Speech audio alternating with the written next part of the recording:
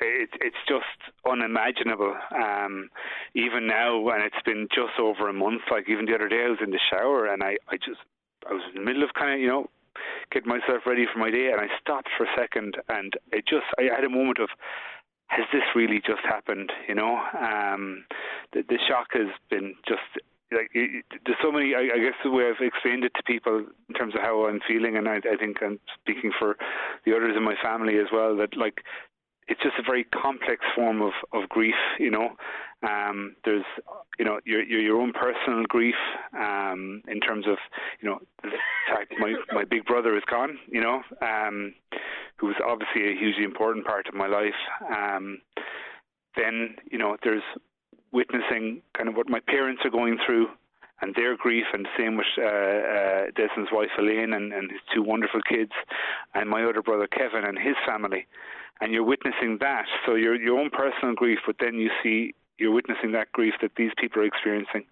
And then on top of it all, then there's worry. You worry about all of these people, in terms of, this is like, I can't think of one single thing that would have had more of a greater impact on our lives, and so that's all about the grief. But then there's this other element, which is the shock as well, just the sheer shock of it having happened. And I guess Desmond was an absolutely wonderful guy. I mean, I always described him as being very happy-go-lucky and one of the happiest people I knew, in terms of he was so devoted to his family and his Elaine and his kids, and he absolutely was so happy in his job, and he had a wonderful team around him, and he just loved what he was doing. And it was a really, I have a restaurant cafe business, and I'm very happy and things like that. But I think people that are in kind of where their function and job is to help other people, that there's that added element of pride in what they do and honor and all of these things. So there was all of these things, and I guess, as I said, he was my big brother as well. So there's just reconciling my version of Desmond in my mind and how I viewed him with what has happened and the situation he ended up in, and that's just an unbelievable shock. And I think anybody who knew him well probably is feeling that as well. So there's all of these elements to it all. But there was huge response, wasn't there? Really, from Limerick. There was, and we had. I'm not sure if you're aware. I grew up in Adair with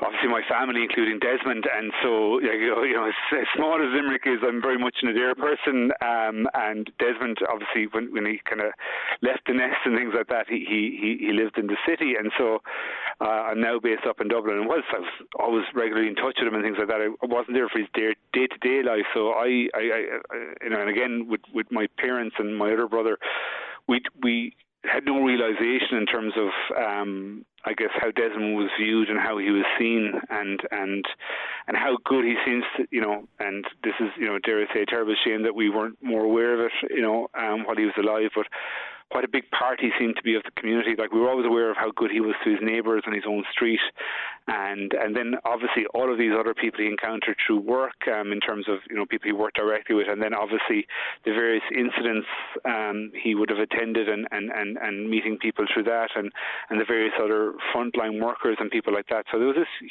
huge community around him that he seemed to have been a very big part of. And just getting back to what you said there a moment ago in terms of the response that people seem to have, I mean, we were just flabbergasted, and I guess it did mean a huge amount to us as a family. We've all offered condolences to people in the past, when you have a friend or a neighbour who's lost somebody and you offer your condolences, and, obviously you mean it, but you kind of feel, oh, well, I'm ticking a box, I'm doing it. But actually, when we've been given this huge outpouring of sympathy and people have offered their condolences, and to the extent that they have been, it has meant so much, and it really, it's been a terrible, terrible time for us, but it did lift all of us. And that day of the funeral, and witnessing what we saw there, and the response, the efforts of his colleagues, and then the response of so many people, never mind what we saw online as well and things like that, what was, and probably will always be one of the hardest days of our lives, was just made that little bit easier to deal with by just sensing that response and that care and love people had for Desmond, and and some of the pain was just replaced by pride in who he was and what he achieved. So that meant an awful lot. Yeah, and I suppose it's a very important message, Gareth, because so many people are afraid that they might say the wrong thing, or that they haven't phrased it properly, or and sometimes that stops the person from stepping forward. Completely. And I was down in Limerick obviously for the past few weeks, and I had to return to my life up here in Dublin, so there was a lot of people I hadn't kind of encountered or seen, because obviously people couldn't come down and travel to the funeral and things like that. But the amount of people that were just like, they come say to me either on meeting me or seeing me or ringing me or whatever, and it's like, I don't know what to say, and that's the thing that nobody knows what to say.